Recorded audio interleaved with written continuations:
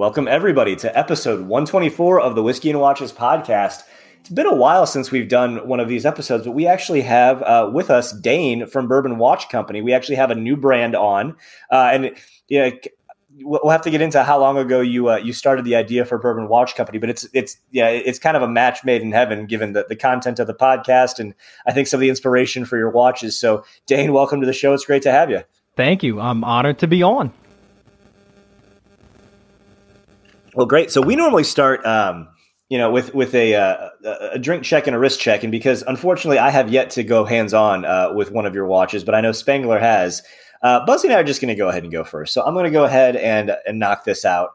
On my wrist, it's weird for me. I've worn the same watch 2 days in a row. I have on my Grand Seiko SBGE 249, the Timeless Luxury Blizzard limited edition with the blued steel hands.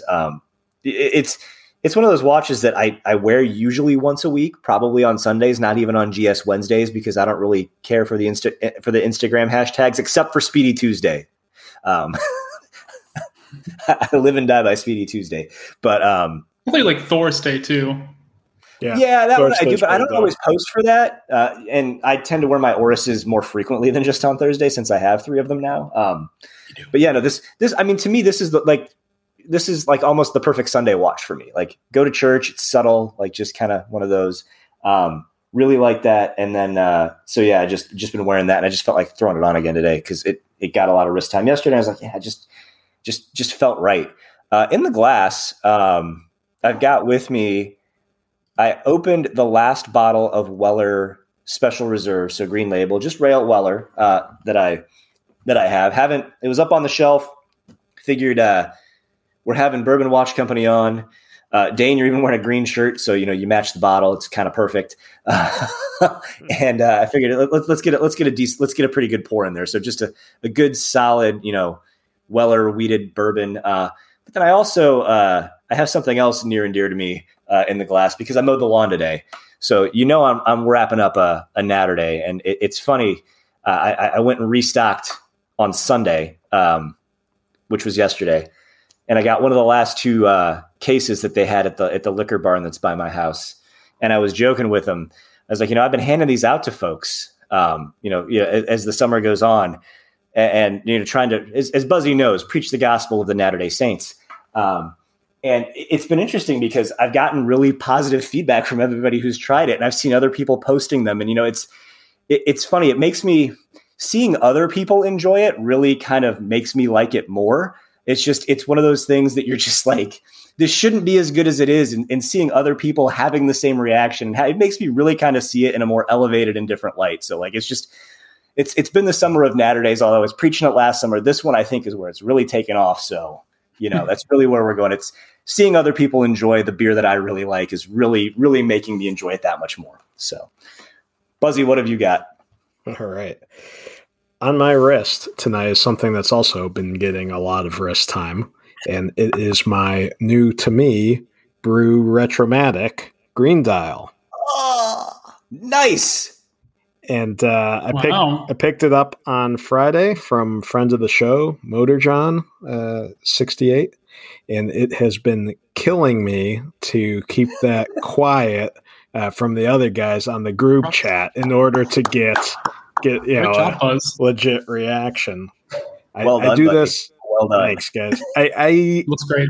I do this for you, dear listeners. I put up with literally days of wanting to send like an actual halfway decent picture of it on, in the sunlight or whatever. But nope, I keep all of that to myself just to get the reaction recorded for you guys. Yeah. It's the green dial version. That's right. Everybody knows that. I do my best with my mute mic, but we'll have to see. Everybody knows that corgi bark is the universal sound effect for congrats on the watch. Yes. Yeah. John put together great design, great execution here. I mean, I'll talk more about some other episode, but great great colors, and the texture of the dial with all those holes is just super fun. So, and then on the drink front, I've got a Guinness Foreign Extra Stout. Also, thanks Motor John. He sent me home with a couple of these. So highly recommend him as a seller. You might have to take local delivery, with a random beer, but there you go. I am super excited to be reunited with this beer. When my wife and I were over in Ireland, I think 5 years ago, really enjoyed it there. And turns out that Jungle Jim's has it. So everyone in the Cincinnati area, that's your chance at picking some of this up. They have one not too far from me too, out at Eastgate, so that's pretty close. Yeah, exactly. Yeah. All right, Spangler. Why don't you tell us tell us what's on the wrist, what's in the glass, and give us some initial first impressions before we dive into the big one. Yeah, no, absolutely. Well, obviously, since we are interviewing Dane tonight, I figured I should probably start with the glass first here. But I'm drinking a Kirkland brand Tempranillo from 2017. Did my bi-monthly Costco run this past weekend, so I figured I would pick some up. Spence, you? I do. Is it a 91? This one's actually not a 91. Oh no! Unrated. Oh no! Yeah, oh no! Not. It didn't make the mark. The theory has been. Dane, I will just let you know that for a while it seemed like Buzzy was repping the Kirkland Scotch for a long time that was rated 91, and then my wife started buying the Kirkland Malbec, which was also rated 91 by another beverage taste. So for every single thing that Kirkland has, is it all just a 91? Apparently the Tempranillo is either too good to even be rated or not good enough to earn a 91. That's right. To be fair, it was Canadian whiskey. It was Costco. Oh, that's right. It was Costco Canadian whiskey. That's right. Had been a while, Buzzy. It really has. I was thinking about going because there is some left, not a whole lot. I am somewhat. I guess proud's probably the wrong word. I realized that I drank essentially that entire handle by myself, and a giant proportion of that was. You're okay, Buzz. Well, a giant proportion of that was one weekend in Ann Arbor, and then I drank moderate or non-existent amounts for the next several years, which is the only reason that it lasted so long. It's a crying shame. I feel like all handles should be finished within at least 1 weekend. I feel like that's a rule, right? A handle or a fifth? Are we talking the same unit of measure here? Oh, no, I'm talking the handle. I'm not talking a fifth. I'm not talking a fifth, 750. No, I'm talking the handle, the big old jug. Do we have a talk, Spangler? Yeah. If you're getting a handle, you're getting it for one specific reason, and it's to drink a lot of it. Let's be honest here, right? I'm not buying a handle of Maker's Mark, or not even Maker's Mark. What's the Yeah, it is Maker's Mark, I think. I've known a few people to try to water down to 80 proof. I've known a few. Yeah, people. It was a wild time, right? No, it wasn't Maker's Mark. I lied. It was Jim Beam. We had Beam and Waters. Oh, that makes way more sense, actually. 4 of us handle a Jim Beam and Waters because we had nothing to mix it with, and the shit was awful. 4 of you, so that's different. That's a different that's what I'm saying, right? It's not for one person, right? I'm not a lunatic over here. Good God. It was. I should have made that clear. That weekend, it was just for me. I figured that some of my uncles and cousins and stuff would like some whiskey to go with all the brews, but I was wrong, and I was too closer than I thought that I was going to be on pace to finish it. So I had to slow way down. Well, you gotta get your money's worth, Buzz. Got to make up for the people who weren't drinking. Now that we've gotten this far in, we've gotten about as far in as some other podcasts ad reads go. But Spangler, what's on the wrist? Just throwing shots. Damn. I am. On the wrist tonight is, as one may expect, the Bourbon Watch Company Rue Canal, the cream dial variant. and I have had it dutifully on the wrist since, Dane, you and I last met.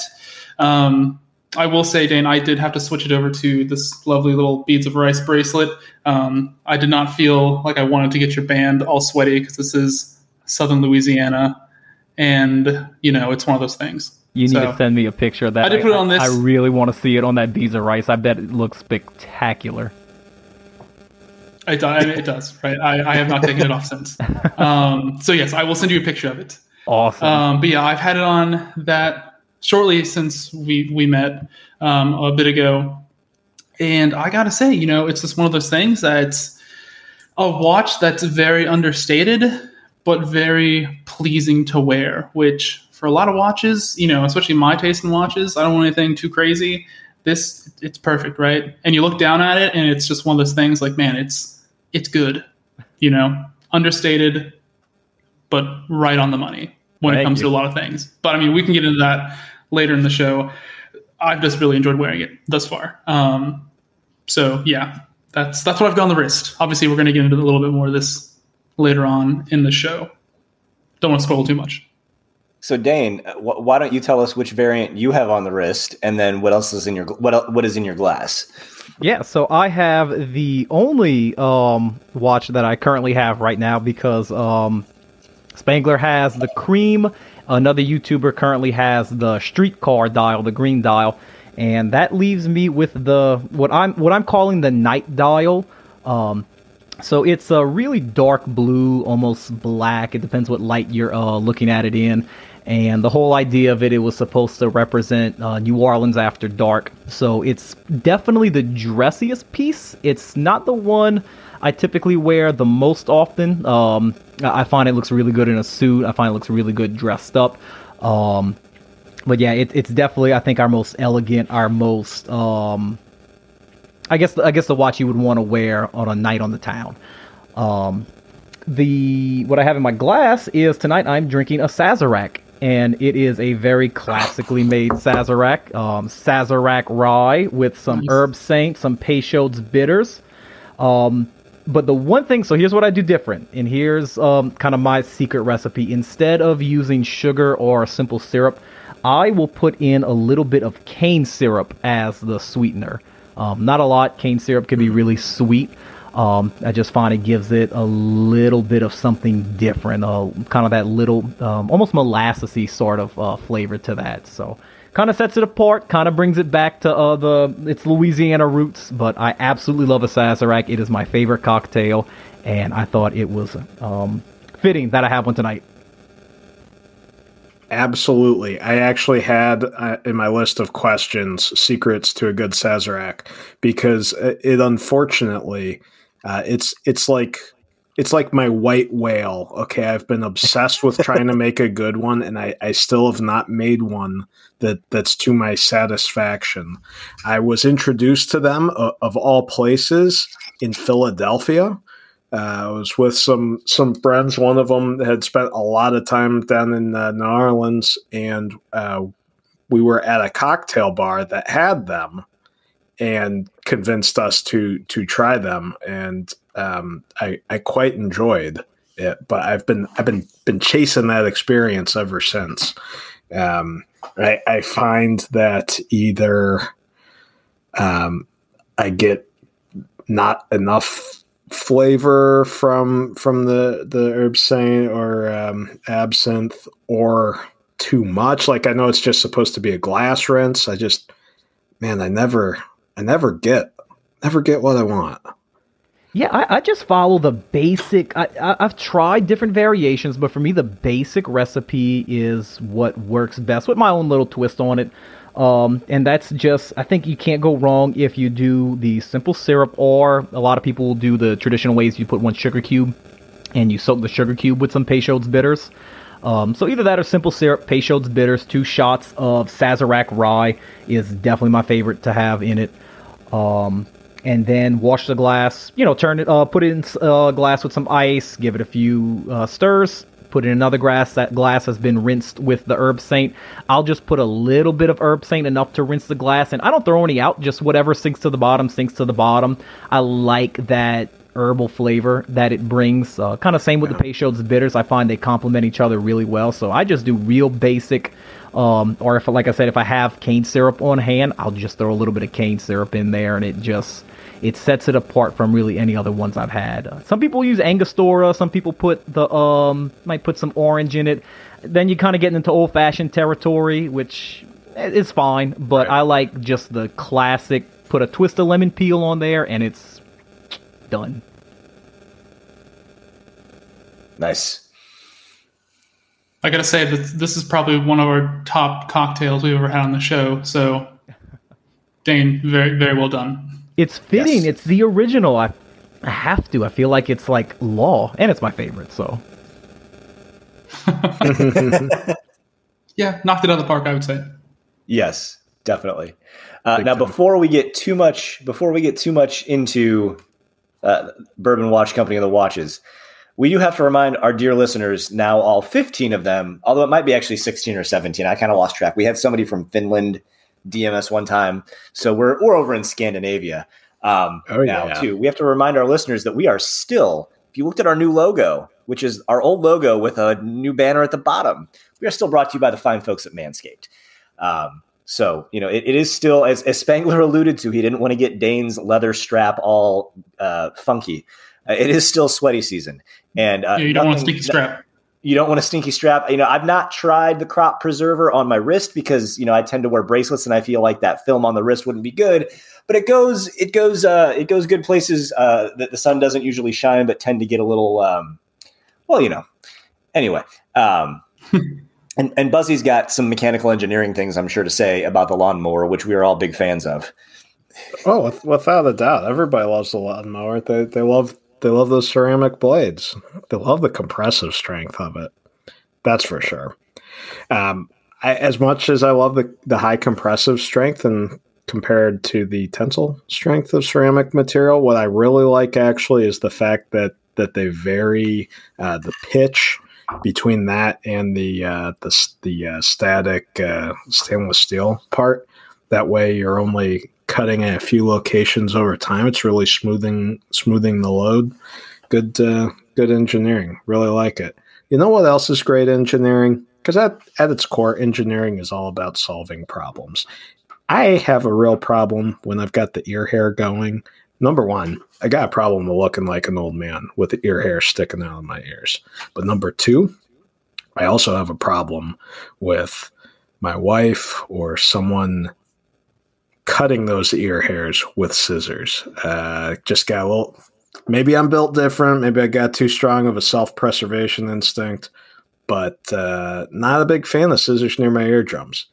So in fact, this weekend got the weed whacker out. Took care of those ear hairs. Living life footloose, fancy free now. And, yeah. And what's interesting is you're mentioning two tools that they make, the lawnmower and the weed whacker. I actually used a real lawnmower and a real weed whacker today because I actually had to mow the lawn. And I will say I'm much less tired. And the lawnmower and weed whacker that Manscaped use are a lot easier and less labor intensive to use than the actual lawnmower and weed whacker I was using today on my actual plot of land. But the thing that I will say, I was wearing Boxer Briefs 2.0 while I did it. There was no write-up. There was no chafing. And that is important. And I will say that to me is the other thing that it's the unsung hero of the Manscaped package is the Boxer Briefs 2.0, because you can do all the trimming. You can make sure that things aren't sweating or aren't at least smelling terrible, but you got to keep them comfortable. And to me, Boxer Briefs 2.0, like that to me, I think is one of the most important. You got to feel comfortable. I mean, that's where I'm at. And it's 1.0 better than the original Boxer Briefs 1.0. That's important. This is true. It's 100% improvement. And I will say, having worn 1.0 and 2.0, the cut on 2.0 fits me better. So just saying, they're figuring it out. And if you were at all interested in any of this, we have a promo code. You can let our friends at Manscaped know that we sent you. And what is that promo code, Buzzy? BuzzCut for 20% off and free shipping. So let them know we sent you. Anyway, back to our regularly scheduled program. and I'll kick it over to Spangler. Yes. So back to the regularly scheduled programming here. We're back. Dane, sorry about that. It's just something we got to do. We keep it light. We keep it fun. We're sponsored by a ball shaving company. That's sort of how it goes here. So, I got to tell you, I'm going to have to roll with it. Hey. I'm going to use that promo code now. I know what my brother's getting for Christmas.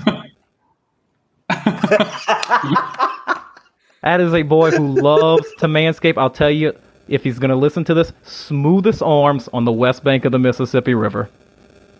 So, something he might like their smooth package because it's got an exfoliating body wash or other area wash and a nice like straight razor. I will look into the smooth package for him. Oh, he gets those arms baby soft. My wife wishes she can get her arms as soft as my brother gets his arms. It's a competition that they sort of have going on. Oh, that's interesting. I hope they both listen to this. I really do. That would be fun. You better make them. We need those 17 listeners. We need to get, and we might break 20 if they both listen. Oof. Watch out, world. Coming in hot. Real hot. It's Louisiana, so at least for us anyway. So I think, moving past the, male hair removal service that we're sponsored by, Bourbon Watch Company. So, Dane, this is obviously something that is near and dear to your heart. It's something like you said to me, you wanted to do for a while, and you wanted to do it right, and you wanted to do it different. Just talk us through like the initial process of just thinking, hey, I want to start a watch company, and sort of like how that devolved or, went into just starting the company up. Yeah, it's one of those crazy sort of ideas. So my background is in business. I have my undergraduates in finance. I got my MBA a couple years back.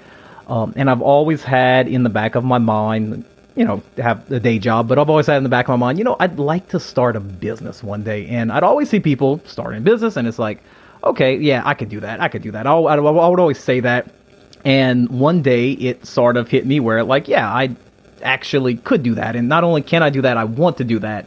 It was just a matter of, okay, well, what if I'm going to start a business, if I want to build something from the ground up, what is something that's important to me? I want to do something that, is meaningful, something that's impactful, something that I feel, sort of makes a difference. And I kind of looked around, it's like, what are the things that I like? And one of the first things that popped into my head, it's like, well, I really like watches. I wasn't a huge, I'm not going to say I wasn't a collector, but, I didn't have a lot of fine Swiss pieces. I had a lot of Seikos, some Casios, Timex. I think I'd bought a Steinhardt that I wear, fairly regularly. And at the time I was saving up for a Tudor GMT. That was my goal. I'm going to put a little bit of money aside, save all my pennies, and I'm going to buy a Tudor GMT one day. And it was around August 2020 when I kind of got the idea. And I was like, well, why don't I, I really like watches. Why don't I do something in that space and do something that's a little bit different? And so the Tudor got put on hold indefinitely, and talked it over with my wife. And, we, counted up what we had, the money that was going into the Tudor plus a whole lot more. And, we invested. I started doing a lot of the legwork in August, from August to the end of 2020. And that's kind of where those months is kind of where I spent gathering a lot of my inspiration. And what I wanted to do, my idea behind it was, if I'm going to do something, it needs to be different. It needs to kind of set itself apart from other watch companies. I think there's a lot of people doing a lot of great stuff in that space, but I feel like I want to offer something different. And one thing that I've always had a passion for was the art, the history, and culture of Louisiana and South Louisiana, New Orleans. I always tell people my family immigrated to Louisiana 300 years ago, 1721. They were among the first settlers to settle along the banks of the Mississippi River. Just for reference, any listeners, New Orleans was founded in 1718. my family was here in 1721, so they were like literally one of the first 1,000. And I've always had a lifelong passion for Louisiana history and culture. And I was like, there's not a lot of people, at the time I didn't know of any. I've since learned of a few, from this podcast, actually, Cincinnati Watch Company. I've learned of them recently. But there's not a lot of people doing watches inspired from, off of a place or off of a culture. And I said, you know what, that's something that is not only different, but it's something that I can personally attest to. And I said, if I'm going to do this, I'm going to do it right. And I'm going to eschew the Mardi Gras beads and the crawfish. Everything I do is going to be a real deep dive and deep look at Louisiana art and culture and make something special. And some of the watches that inspire me are a lot of the big kind of high horology brands, your Vacheron, Constantin, Patek Philippe, F.P. Journe, a lot of the independents. And I was like, I want to model something similar to that in terms of style, in terms of refinement, but I want to offer it at a fair price. I want to offer it at, a reasonable price that your average middle-class consumer can purchase. It'll be a nice watch. It won't, but it's not going to be something that's going to maybe necessarily break the bank. And I'm always careful when it comes to watches just because, affordability is a very, very relative term. So I tend to say, like, I want to offer it at a very honest price. That's sort of my goal. So that's basically was the ethos behind its founding. And the idea that I had going into early 2021 before I really started doing a lot of the legwork on actually getting the brand up and running. Yeah, no, I mean, it honestly does take a lot when it comes to getting the idea that you have and then taking that into making a watch, right? Like, not a lot of people do it. Like, it's something that takes, passion, ideas, and the determination to do it. So, I mean, props to you, honestly. Thank you for following through with it. It's something that we've talked to Cincinnati Watch Co before. Rick, great guy, and he has certainly talked about the trials and tribulations when it comes to getting this stuff from concept to reality, and it takes a lot. So, and honestly, I am just chuffed to bits that you did it because, obviously, right, I've spent a week with this and it's great to see, right? Because, we've talked to, I think the one, Buzz, you're wearing one, Brew watches, right? When it comes to their design language and what they do, Jonathan is a great guy, and he has a big passion for this. He has a passion for design. And obviously, right, Dane, you nailed it out of the park, right, with the design, which we'll get into here in a second, right? I know Vacheron, vintage Vacheron, F.P. Journe, all inspirations to you, and we'll get into that. But yeah, these watches are great, and speaking of that, we can just get into like your design, like language, ideas, that kind of thing. Like what inspired you for the dial, the case, all that kind of stuff? Well, I just have one other quick question before you get into that. The name, the Rue Canal, kind of walk me through. Did the name have anything to do to inspire the design? Is it something that you came up with the design first and then said, okay, what do I want to call this? Did you have an idea of what you wanted to call it and said, okay, how can I tie, some of the history? And I'm a bit of a history buff, but I'm a little bit shy on, I know there's a lot of history and mystique down in New Orleans. Kind of walk me. I'm a little bit shy on that area, being from north of the Mason-Dixon line. But kind of walk me through a little bit of the name and any ties to the design that you might have done. Yeah, so the name was directly inspired by the design. When I started, when I kind of started initially reaching out to designers, and I did work with a local designer. Most of what you see kind of was her refinement of my idea. We collaborated. I'm going to give her a shout out. Her name is Kelsey Scott. She is an artist in New Orleans, an absolutely amazing artist. I met her through a friend of mine, Sarah Dickerson, who does all of my photography. She's my main photographer. Sarah and I worked together. She introduced me to Kelsey, and me and Kelsey sat down, and she basically took what I had in my head and helped really bring it to life. Because it was important for me to make sure that I could put, if you look on the back of the watch, it says designed in Louisiana on the case back, and that was something that was so important for me. So when the exercise that we kind of went into was, look, this is the first watch. I wanted it to be, it was almost a challenge to myself. I wanted a Sellita SW210, hand wind movement, 3-hand, bereft of any complication, because my idea was this is the design language that's going to carry us forward through future iterations. It's about establishing the design language now, establishing what this brand is about.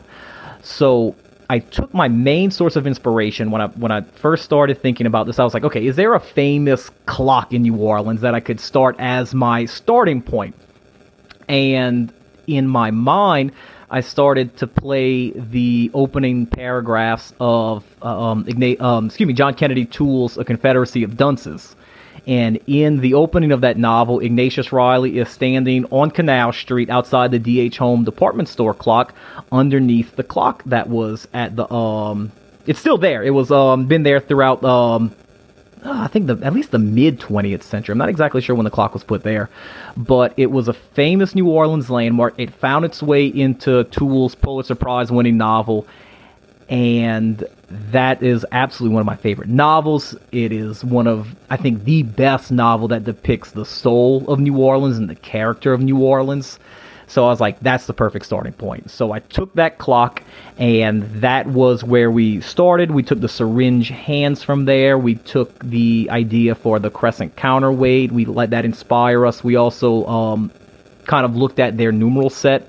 And we didn't do exactly their numeral set. Their numeral set's a little too mid-century for what I was going for, but it definitely was an inspiration when we were designing the numeral set for the watch. So that was the basis, and since that clock is on Canal Street, we named the watch Rue Canal. We didn't go with Canal Street because I know there's Canal Street in New York sometimes has a bit of a reputation for cheap and fake goods. So I was at first I was going to go Canal Street, and I was like, could people misunderstand that? I was like, okay, we're not gonna chance that. We're gonna say Rue Canal, which would be the French. And so yeah, the name of the watch was inspired by the design itself, or at least the starting point of where we started when we started designing the watch.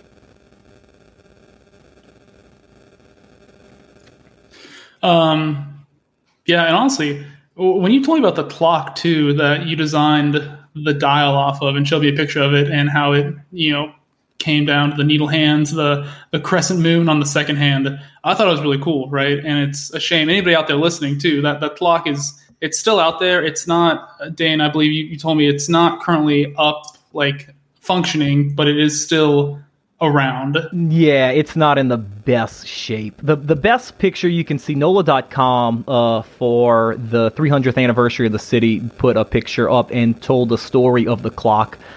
This is an aside, but I think it was when Dillard's bought D.H. Homes, they had these two guys. This would have been sometime in the 1980s, possibly 1990s. These two guys were scared that Dillard's would take the clock away. So they went in the middle of the night. They unscrewed the clock and they took it. And the clock just disappeared overnight. Nobody knew where it went. And these two guys just called themselves, they were just two local New Orleanians. They called themselves historical preservationists. And I think they kept the clock for about 10 years before they said, okay, maybe we need to give this back. And they gave it back to the city. They put it up back where it was at. But no, it's not in the best shape today. And I'm a little disappointed because I really wanted to include a picture of the clock on the website.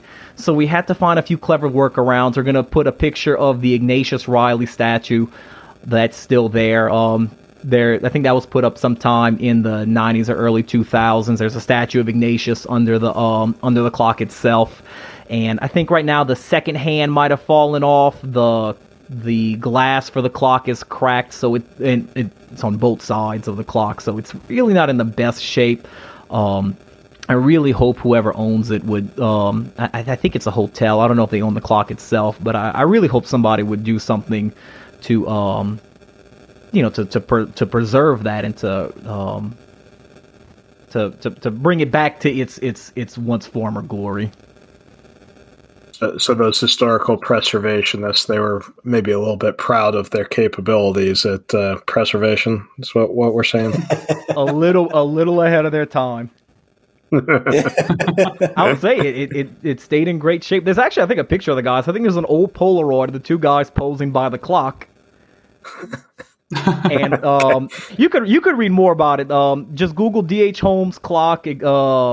NOLA.com. NOLA.com has the whole story. It is an absolutely fantastic read. Yeah, posing next to the clock. Hey, look what we stole. Yeah, classic. It was a different time back then. It was okay. Maybe. I don't know. Probably not, but it adds to the mystique around your watches, so why not? For sure. Exactly. But yeah, so I mean, let's see. We've got the handset covered here. We've got a little bit of the dial, but I mean, if you want to go into, sort of like, we'll hit some more construction points here in a bit, but I mean, just case-wise and maybe dial itself, especially the three, the variants that you have, because you do have three. If you want to talk a little bit about those, Yeah, so the case itself was, I guess the going back to the, being inspired by A Confederacy of Dunces, which was written in 1960s New Orleans. It takes place in 1960s New Orleans. My idea was, let's create a watch that is inspired by mid-century New Orleans and kind of by way mid-century Swiss watch design. So I went with the case, for the case, I went with the teardrop-shaped lugs, which is just hallmark classic mid-century Vacheron Constantin. They've reissued it a few times in, I think, the Historique 1942, if I'm not mistaken. I think that was one of their recent releases where they have a very similar lug design. But the teardrop, some people call it teardrop, some people call it corne de vache. I think the corne de vache are a little bit more pronounced. These are a little bit softer. So I took kind of that hallmark of mid-century Swiss design. I went with the printed dial, kind of harkening back to mid-century Swiss design. And like you said, I did it in three separate colorways. So there's the cream, there's the night, which is the dark blue, and then there's the streetcar, which is the green. And the idea behind each colorway was to represent a different mood or a different idea kind of centered around New Orleans. So the cream, which I think is definitely the most casual watch, probably one of the more versatile ones, it's supposed to represent a warm summer's day in the French Quarter. So the cream is a very warm cream. The printing is in wrought iron black, so it's not quite a true black. It's kind of similar to the wrought iron work that you see around New Orleans. And it has accents of what I call Spanish stucco. It's a bit of a salmony color, but it's a color that you see a lot in the French Quarter. A lot of the old Spanish stucco buildings throughout the French Quarter are kind of colored this way, and that the colors are introduced in the indices and in the seconds hand. And the night dial, which I think I mentioned earlier, inspired by a night in the French Quarter. So the night dial is a very deep blue, almost black. The printing is moon white, and there's gold printing for the logo and the indices, which I say represents the warm glow of the gas lantern lights throughout the French Quarter. If you ever go throughout the French Quarter at night, you still see these same gas lanterns burning today. You'll see them burning in the middle of the day. You'll see them burning at night, and they sort of help light the streets. So they're the little hints that will light the dial up kind of in its edges. And then the last one is our streetcar watch, which that one was sort of our showpiece. If the cream dial was the more casual, everyday shorts and a t-shirt watch, and the night dial was a little more dressed up, suit, night on the town watch, then the streetcar watch was just that showstopper, really original, something you really don't see. And it's the same green as the St. Charles streetcar. We went with the St. Charles streetcar instead of the red Canal Street streetcars because back in the 60s, when the Canal Street line was running originally in New Orleans, they used the green and the red cars back then. So it was kind of harkening back to the history that inspired the dial itself. So we have that streetcar green with accents of red for the seconds hand and for the indices. The center circle is in that same wrought iron black because the rest of the printing for the minute track and the numerals are in gold leaf printing. And I went with the wrought iron because in the center because that gold was a little too much gold, but the gold is in there in the numbers and the minute track just to sort of make things pop and really make it a showpiece. I was really proud of that green dial when I first came up with it. This was late 2020. This was before Watches and Wonders 2021 when everybody and their grandma decided they were going to introduce a green dial watch. So I want to sort of put my plant my flag in the ground and say, before everyone else was doing it, I at least had the idea. And then I remember I was on vacation in early 21 when Watches and Wonders was going down.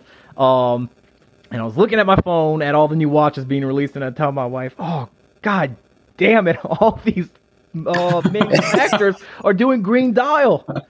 I wanted to do green dial. So it's a little less original now than it was in late 2020, early 2021, but I stuck with my guns and I was like, this is the showpiece. So that's the three colorways. That's kind of the three core ideas and the inspiration behind them. And I think that basically covers it with the watch. The straps are Italian leather. They are color coded to the watch itself. So they're the color of the leather is what I felt best matched the feel and the ethos of the particular dial. And I did with the printing. I don't know if I mentioned this, but with the numeral ways, it's a little bit of a departure from the D.H. Holmes clock. The D.H. Holmes clock has the 12, the 3, the 6, and the 9, and then they have indices at the 1 through the 11. I really love the look of a Arabic numeral dial where the numerals turn along with the dial. So I was like, I really, really like that. I kind of want to do that instead of copying paying homage to the clock so directly. Kind of want to do something that's a little bit different. So my dad actually gave me the really good idea of, instead of having all the numerals turn, take the 3 and the 9, turn them right side up, similar to the clock. So you kind of have a bit of both worlds. You have that little bit of homage to the D.H. Holmes clock, but it still is its own thing in a lot of ways. So as soon as we mocked that up, I called Kelsey that night and I told her, hey, look, my dad had this really, really good idea. Can you mock it up for me real quick? And when she sent me that mock up, everybody, you just said, that's the one. Me, my dad, Kelsey, everyone who looked at it, my wife, everyone said, that's what you have to go with. That's the dial right there. Yeah.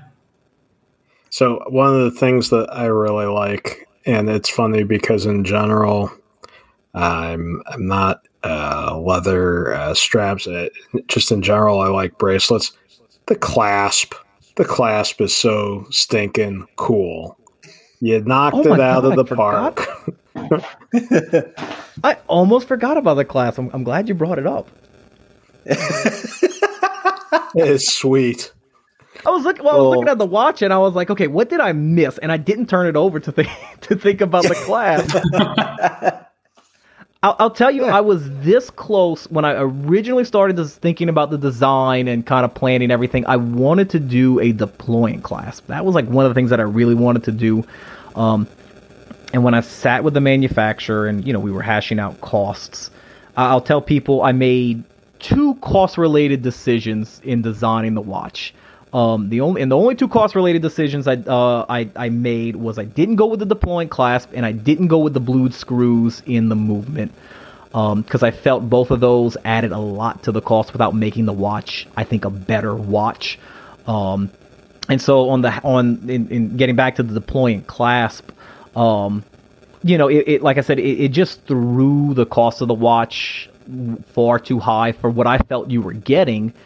And so I started kind of playing with, I was like, okay, well, how can I incorporate brand image into a Tang buckle in a way that's not just, etching the logo on the buckle itself. And I started kind of playing around. Again, going back to Vacheron Constantin, I love how Vacheron uses the Maltese cross motif in their Tang buckle. So I was like, well, what if I take the fleur-de-lis and work the fleur-de-lis? So I sketched it up by hand.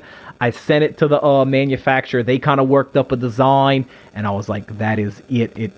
It makes the watch just, I think, that much better. So it was a good thing I didn't go with the deploying class, because it actually worked against the watch, I think, personally. Big time.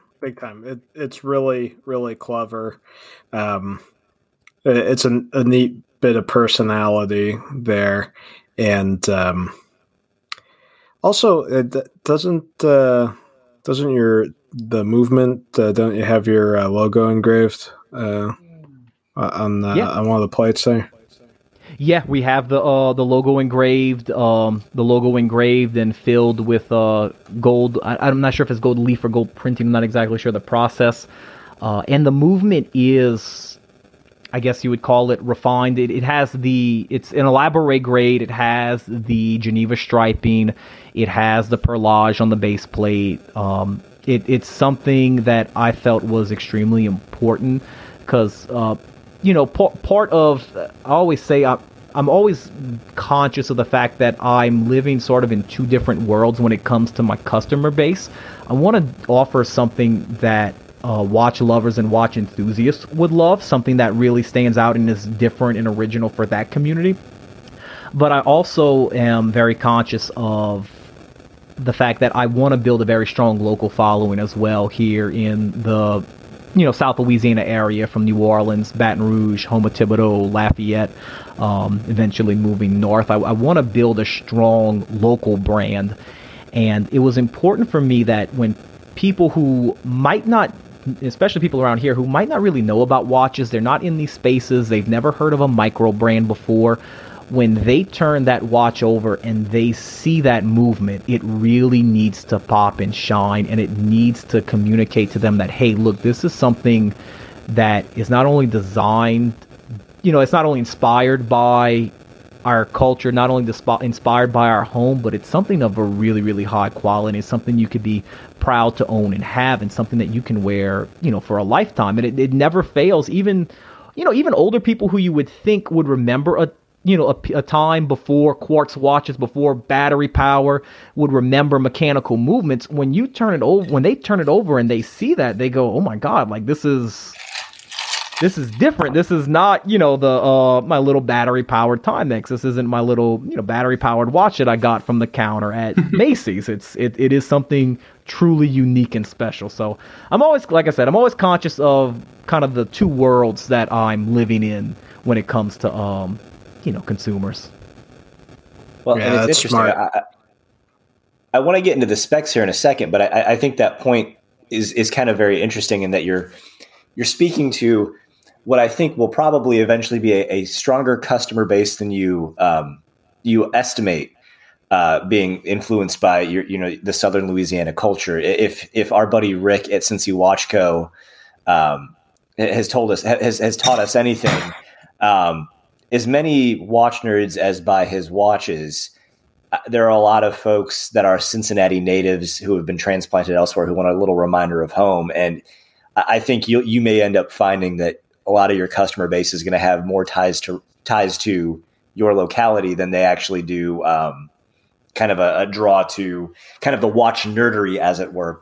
But I think your overall design and kind of where you've gone might even speak more to that, because what you've done is, I was going to ask you, why did you create kind of what I would consider more of a dress watch first, which, by the way, my favorite dial variant is the one you're wearing. It's that deep blue, almost black, that in some lightings probably looks a little slate gray as well.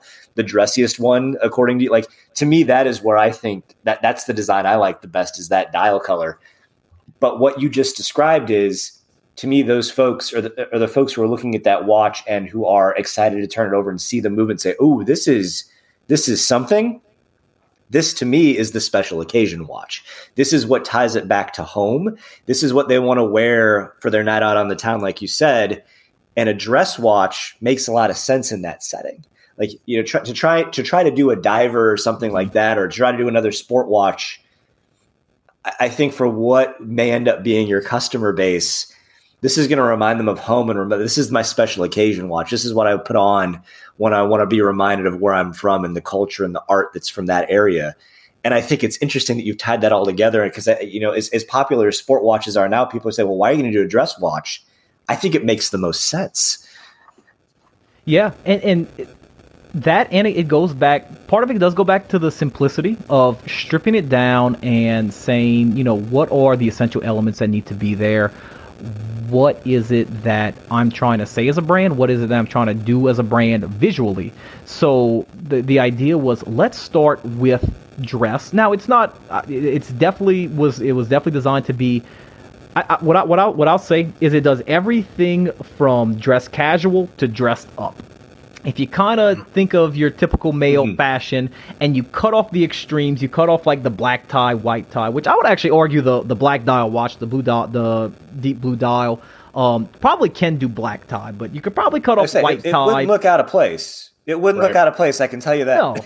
No, it wouldn't. So if you cut off white tie and you cut off like outdoor casual sports, it won't do those things, but I think it hits, for the most part, you'll find something that'll hit kind of everywhere in between.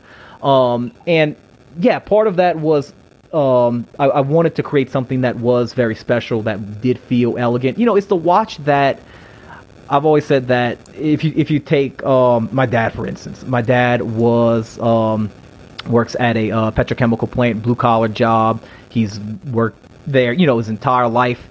If you take somebody like that, who is, wants to buy their son or even their daughter, because I definitely designed the watch to fit both male and female wrists. Anyone would look good in it. But if they want to buy their son or daughter a watch for their graduation, it is something that they can go out, they could buy, it can feel special, it could remind them of home, remind them of who they are.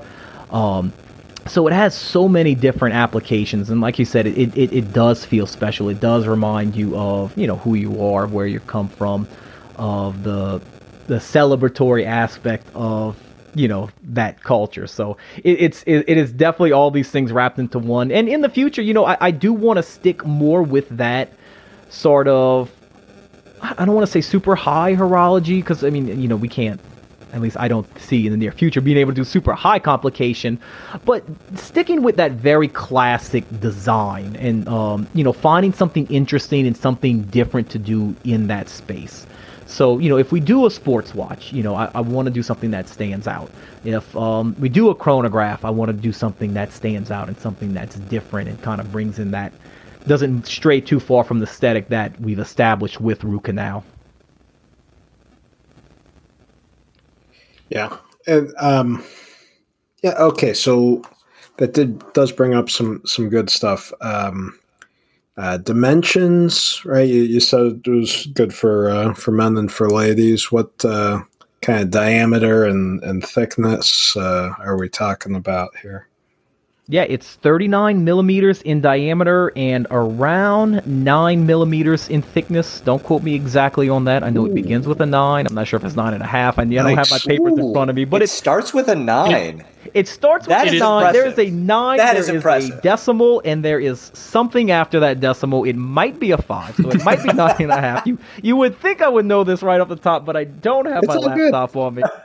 But around 9 millimeters in thickness, 39 millimeters in diameter. I think it looks good on every wrist. I find it wears best when worn above the wrist bone, just with the lug shape. So if anybody who purchases one in the future, just know that I recommend wearing it above the wrist bone.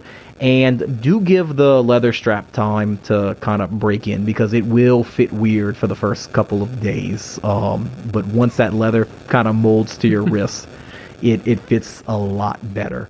Well, but I think part of that is quality leathers do have a break-in period too. So like that, I think that speaks well to you're going to want to like any good quality leather. I can remember my old baseball gloves. Like once I started getting into spending a decent amount of money on a baseball glove, it takes some time to have that form to your hand and all that. And a good pair of leather shoes, a good leather strap is very much the same way. But the fact that that the thickness starts with a 9 is very impressive. Yeah, because most micro brands, we're impressed if it's just a 10.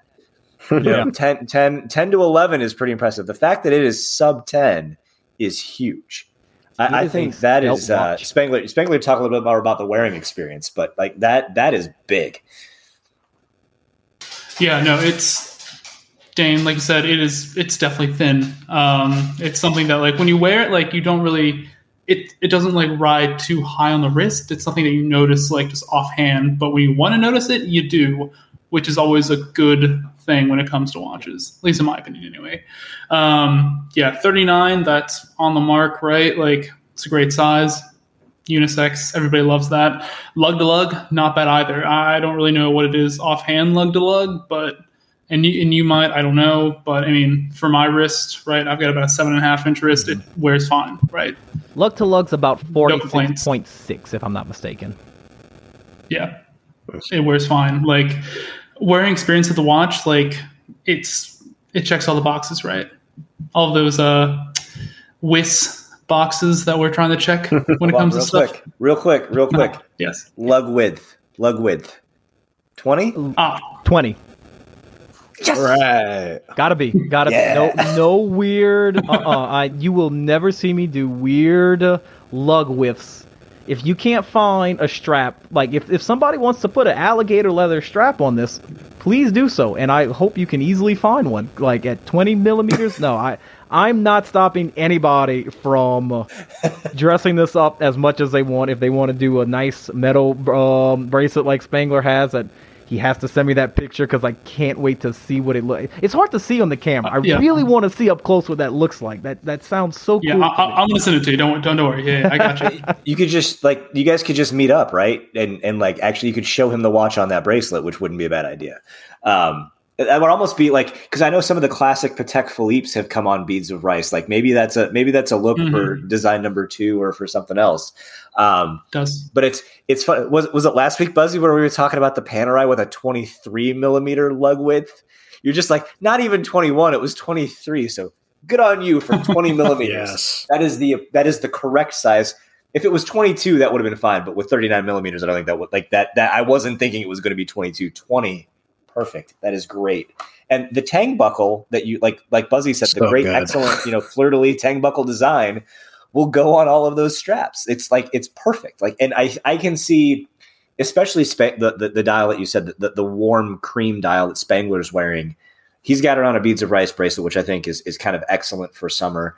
I mean, you can see that on more of a 2-stitch strap with that buckle kind of being a little bit more casual. Mm-hmm. You could put it on a brown or a black alligator, like you said, with the wrought iron printing, would go very well. Dress that cream dial up, which, again, I know it has the salmon accent or the stucco kind of accents on it, but like, again, I think you could easily almost do that watch too dressed up. Like I mean, the green dial maybe wouldn't go black tie, but I think 2 of your 3 dials, like you got a pretty wide range, and especially with the teardrop lugs, it's got a very you can. I think the popular thing to do right now is you can very easily take a very nice high horology or highly finished dress watch, highly designed dress watch with teardrop lugs. You can very easily dress that down. I think you're selling yourself a little short saying that they can't go black tie. I think 2 of the 3 can go black tie. You could even argue that the green with the right tuxedo could go black tie. I will say that I think all 3 of these watches could definitely be worn with a suit. Yes. I love the green dial. I have a blue suit, and it's a not super bright blue suit, but it's not navy. It's a decent blue suit. I actually like wearing the green dial watch with the blue suit. It's different, it stands out, but I think it goes really good, and it's such a nice pop of color, and it really, really stands out from everything. I'd say any one of these watches would look absolutely fantastic with your just classic charcoal or blue or what have you suits. Oh no, absolutely, completely, and I mean realistically, Spangler's wearing it with a Hawaiian shirt, and it looks just fine. Like, he's got it with a Hawaiian shirt that's unbuttoned to the point where I'm slightly uncomfortable. No, you're fine. I'm a little uncomfortable by how low that sun button. You've been staring at me the whole night. You know it. Just admit it. I'm impressed at how far down you've been, or how far up you've been using your lawnmower 4.0. Buzz cut 20% off. We like to work that second one in on occasion. It comes at you every once in a while. No, I mean, it does. Like, I think, like, I almost kind of want to see that watch on that bracelet in close-up pictures, because I think there are a lot of options for it. And what I would say is the design is very well thought out. It is very much a watch that can very easily go dressy. But I think I look at it, it's the way Spangler's wearing. I was like, that's a great watch. Like that. Yeah. That is exactly, I think, kind of what you're going for. And so we're at the hour mark. Oh, go ahead. Oh, sorry. Oh, I was gonna say even with the salmon on the cream dial and the red on the green dial watch, the streetcar dial watch, it's not very in your face. It is very subtle. It is very subdued. You notice it, but you feel it more in the watch more than you. It doesn't go out and catch your eye. It's not going to catch somebody from across the room. You're not going to go, oh, that looks garish. It really enhances the feel of the watch more so, I think, than the look. It really ties everything together really well. Well, I think what I would say, like, you're talking about the feel of the watch. What I would say is that's the way that you get, like, as somebody who can look at the dial up close and notice the pop of red or notice the salmon on it, and then how you feel wearing it, knowing, hey, I've got something on that even if you don't notice it from across the room, it gives me that extra little pep. There are a lot of watches, I think, that do that. And honestly, the watch I'm wearing, the Grand Seiko, does the same thing for me. From across the room, you can tell it's a nice watch. It's a white dial watch. Mm-hmm. You don't see the blued steel hands. You don't see the dial work that Grand Seiko does from across the room. You notice the dial color, but because this dial's white, you're like, you look at it up close, you're like, oh shit, that's a dial. And I think that's exactly what you just described as it's the feel of the watch, which, let's be real, it's a 39 millimeter dress watch on wrist. It's going to feel probably like a 39 millimeter dress watch on wrist, but it's the feeling that the wearer gets from knowing this very warm cream dial has that salmon seconds hand, or this green dial's got that little pop of red that not everybody else is going to notice. But if somebody's interested in it, I can show them and I can point them out. Like, it's that extra, it's the experience you get from wearing it, that it, like you said, it's the feel of the watch, but it's the feel you get from knowing. And I think that's another, it's the little pieces of design that go into it. You're like, this is something special. This is something that I'm proud to wear. This gives me that extra little, as they used to call it on the old Top Gear, it's the fizz when you wear the watch. Like, it's like, that's how you describe it. Exactly. And I don't know who it was. I don't know if it was someone from Hodinkee, or I'm trying to think back in my memory, but I've heard somebody, kind of say something similar in that effect, where it's the people that you sort of let into your space, kind of into your personal space, and you show them. And when they are close enough to you, that's when they start to see it. It catches them on that second look. And I don't want to, take credit for somebody else's analogy. It's out there. It's on YouTube. I saw it at some point, but what you're saying, it is such a it speaks to that so well, to where, when you come in, you look closer, then you start to notice the little subtleties. You start to notice the small details. And that's definitely what I was going for when I designed it. I am a big believer in, having something that sort of unfolds on you over time. And you don't just look at it and take it all in at once. It's those small little details that sit and simmer, and you kind of look at it one day and you're like, oh, I never noticed that before. So we got to talk real quick before we get into kind of release date and all that other stuff. We've got this watch. You're going to be releasing it here, I would imagine, here in the not too distant future. But let's also talk. Your family, like you said, has significant ties to the Southern Louisiana area. Where else can you see your design kind of going? Like, I'm sure it's been a labor of love to get this watch ready for market, ready to put you on other folks' wrists other than Spangler's, obviously. What do you see as kind of drawing your next inspiration and taking that brand design language further out and kind of sticking to your knitting within kind of the Louisiana area? Where do you see yourself going next? So I am excited about the second watch. I'm not going to say too much on it now, but I'll say this. I have the next roughly 3 watches kind of in mind. The second one is fairly well thought out in my head. I kind of have a really good vision. I can't wait in the coming months. If the Kickstarter is, a success, then I can't wait to sit down with Kelsey and kind of share with her my ideas for the second one and for us to start kind of brainstorming on that. But I have 2 other ones after that I sort of have planned. Like I said, I don't want to speak too much on it, but I'll say this. I'm extremely excited for the second one. It is going to be similar to this in terms...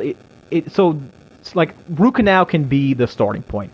That's your foundation that the second watch is going to be built off. The design language that's established here is going to be seen all over the second one. The second line is going to be sort of just one step above, a little bit of a refinement above. It's probably going to be a little bit of step up in price, but it's also, I think, a step up in terms of design, in terms of originality. I want to do something really special with that watch that I'll come out and say it. I don't think a lot of the high horology people are doing. Now, that's me, big brain, big idea.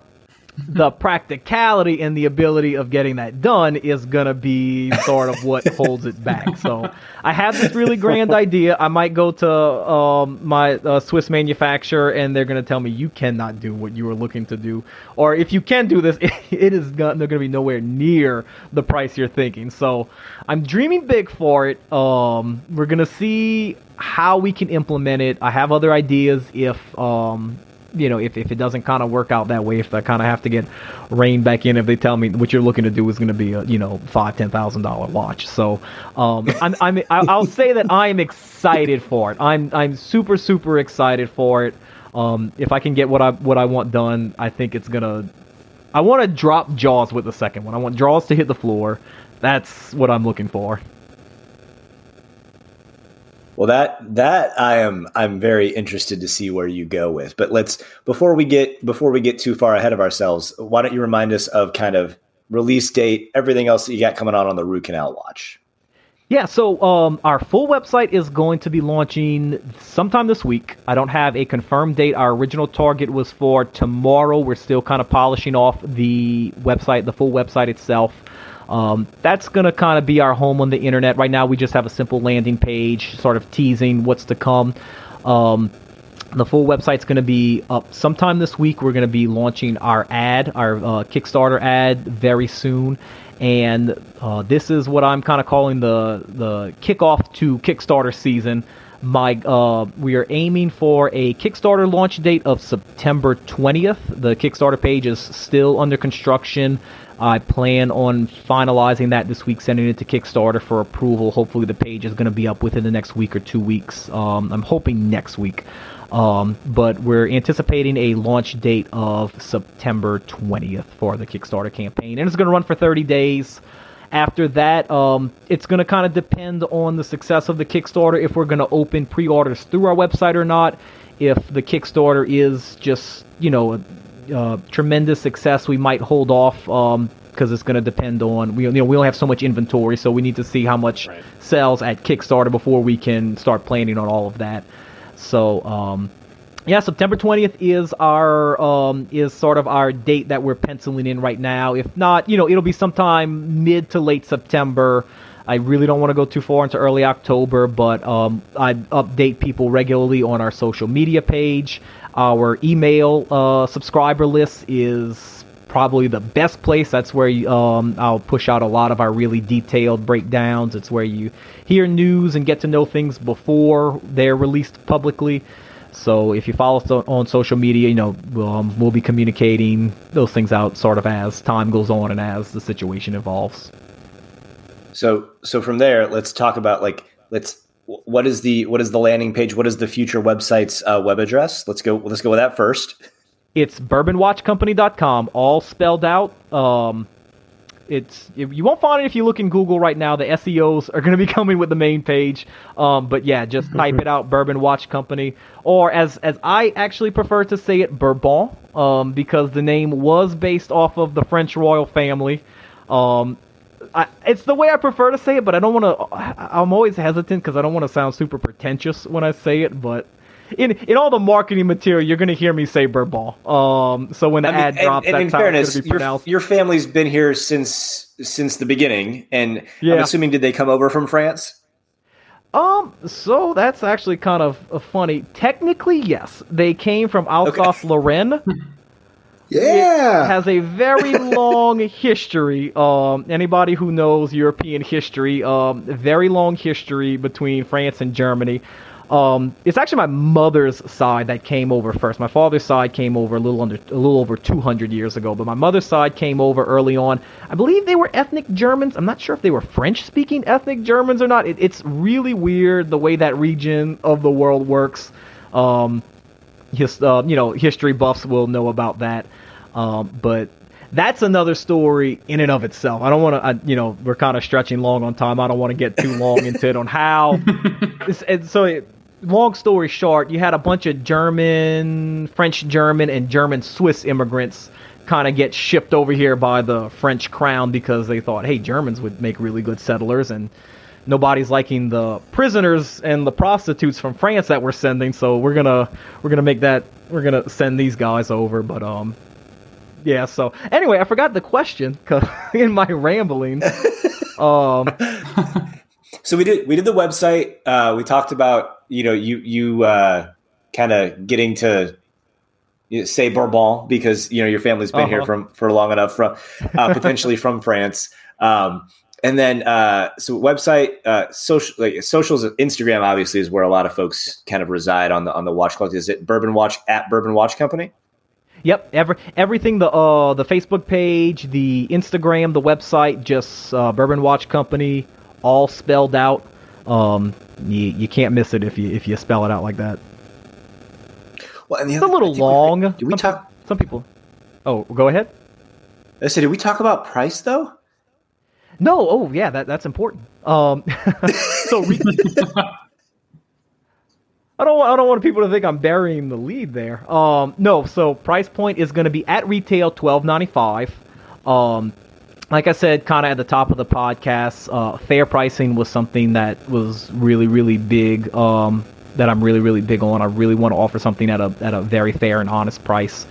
And kind of looking at all the costs and everything, $12.95 is really that price point that we hit that we can really grow the business like we want to, and kind of have that proper reinvestment. There's going to be ample opportunities to get the watch at discount though with Kickstarter. So our day one Kickstarter special. So if you support us on day one, you can receive a watch for $9.95. After day one, it goes up to $10.45, and it's going to be $10.45 throughout the rest of the Kickstarter. So I tell everybody, look, if you're interested, support us at the Kickstarter. That's going to be the absolute, rock bottom price we can offer it at. And once it hits retail, it's going to be available through our website at $12.95. If we do the pre-orders post Kickstarter, there will be a bit of an incentive. It's going to be more than the Kickstarter, but less than the retail. We haven't finalized, like I said, that yet. Well, cool. I mean, I'm looking forward to seeing kind of where you go next. Maybe we'll talk a little bit more about that after we stop recording. But I think the design is really, like I said, it's really something that's really cool. I like where you've gone with it. And I think, again, what I think will speak more to this is the history with your family in this region and kind of speaking to kind of that culture, that art, that design, the novel that inspired it. I always think it's great, kind of what we do in this podcast, which is hilarious to me that we still like this is taken off and we do this, but like getting to know the people behind the watches, getting to know the story as to why this exists. Like what I'm hoping that people will learn from this is that not only is it the Bourbon Watch Company, from New Orleans or from Southern Louisiana, inspired by the area, from a gentleman whose family's been in the area since almost the beginning. Let's be real. Like you're splitting hairs over the course of the almost 300 years that it's been settled. Y'all have been there for all but almost 1% at this point. Like, you were a finance major. I work in finance. You've been there for your family's been there for 99% of the time that people have been there. That's impressive. It's in your blood. It just, yeah. We barely moved. So it's crazy. So they settled in. So if any Spanglers would be familiar with it, but so the original settlement was in St. Charles Parish, which is just a couple parishes over from New Orleans, just upriver from New Orleans. By the time I was born in St. James Parish, St. James Parish, which is just 2 parishes over. So over the ensuing 200 some odd years from settlement to my birth, they literally moved about 10 miles, 15 miles upriver. That's it. That's as far as they got. I mean, it's really hot. It's really hot. And humid, and it's swampy. It's just not easy to traverse, from what I understand. No, not at all. Especially right now. Oh my God, today was a scorcher. Yeah, and I can attest to that too, because I'm sitting in my room. I just moved, everybody, so if you hear me a little echoey, that's why. But I don't have an air conditioner in this room currently, so it's a bit steamy down here. So yes. So that's why your shirt's that unbuttoned. Yeah, no, I'm surprised it's not more unbuttoned at this point. I'm surprised it's still on, which is why, again, beads of rice bracelet, not leather strap. Yes. 100%. Oh, and on that uncomfortable note, Dane, I will say it's been an absolute pleasure having you on, getting to know you, getting to know the Bourbon Watch Company. I'm really excited to see, how this goes for you. Really, really supportive. Hope everything goes well. Obviously if you're interested, go find the website. It'll be launching either the day before or the day that this drops, depending on how quickly we edit this. And we're really excited. It's been great getting to know you, and I'm really kind of excited to see what the future holds for your watch company. Oh, thank you so much. And look, the honor's all mine. When Spangler reached out, I was over the moon that someone would want to talk to me about this. No, it's all about getting to know the people behind the brands and cool folks doing cool things. And by all means, you definitely check that box. The tie-in with the family. I think there's something special there. And like I said, I really do think that's going to be your in for a lot of folks, is the tie to the area. It's something that's so unique and something that so speaks to so many people. I really think that is going to be kind of, what sets you apart for any number of folks. So I wish you all the best. Really looking forward to seeing big things from you. And, we'll talk about this a little bit more. I'm really curious to see that second watch. So you ever want to come back, happy to have you on again and talk some more. Yes. So thank you so much. And it's been a pleasure having you on. Thank you. See ya.